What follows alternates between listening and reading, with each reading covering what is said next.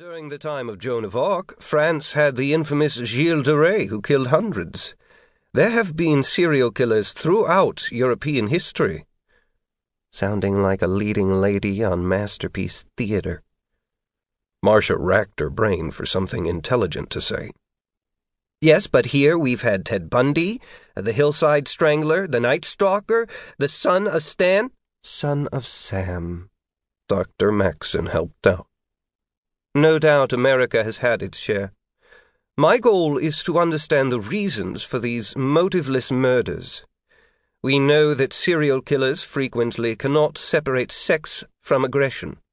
We don't know whether this psychological deficit is caused by genetic, chemical, or hormonal reasons. Marcia caught a cue from the floor manager.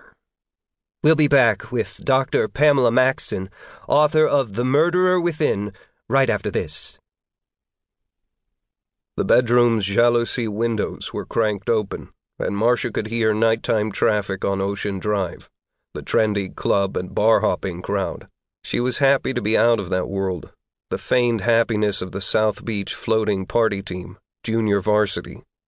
What with chlamydia, herpes, and gonorrhea creeping around, not to mention AIDS. Hadn't the station just done a segment on the misery of venereal warts? She had started feeling itchy right on the set. Having one man, even a part-time married man, was better than the frenzied search for Mr. Right. Not that the relationship was perfect. Even though Nick Fox was separated from his wife, he still kept Marcia under wraps. As the state attorney, I must consider appearances.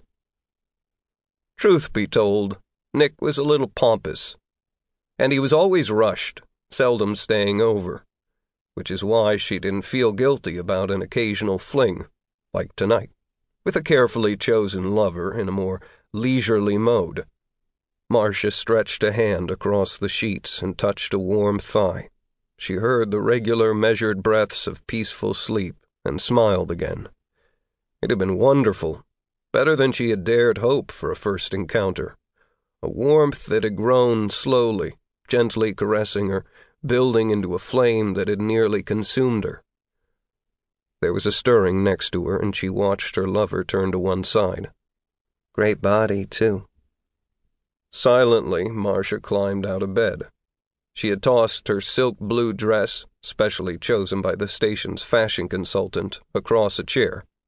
Her matching spike-heeled shoes, her thong and discarded uplift bra formed a trail from living room to bedroom. Naked, Marcia entered the bathroom and closed the door. She removed the tinted contact lenses and scrubbed 3 layers of makeup from her face. There hadn't been time before. It had happened so fast. She slipped into a black silk camisole, headed for her living room, sat down at a desk in the corner and turned on her computer.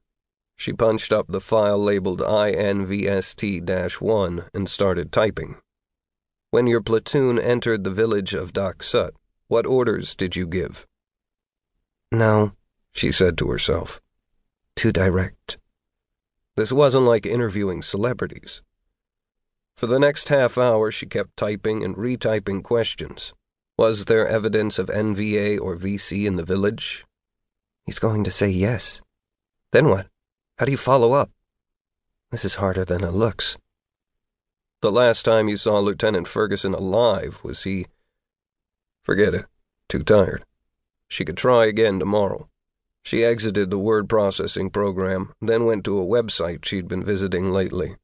The computer tinkled a romantic ballad, and the medical symbols for the male and female appeared on the screen, the male's arrow piercing the female's circle.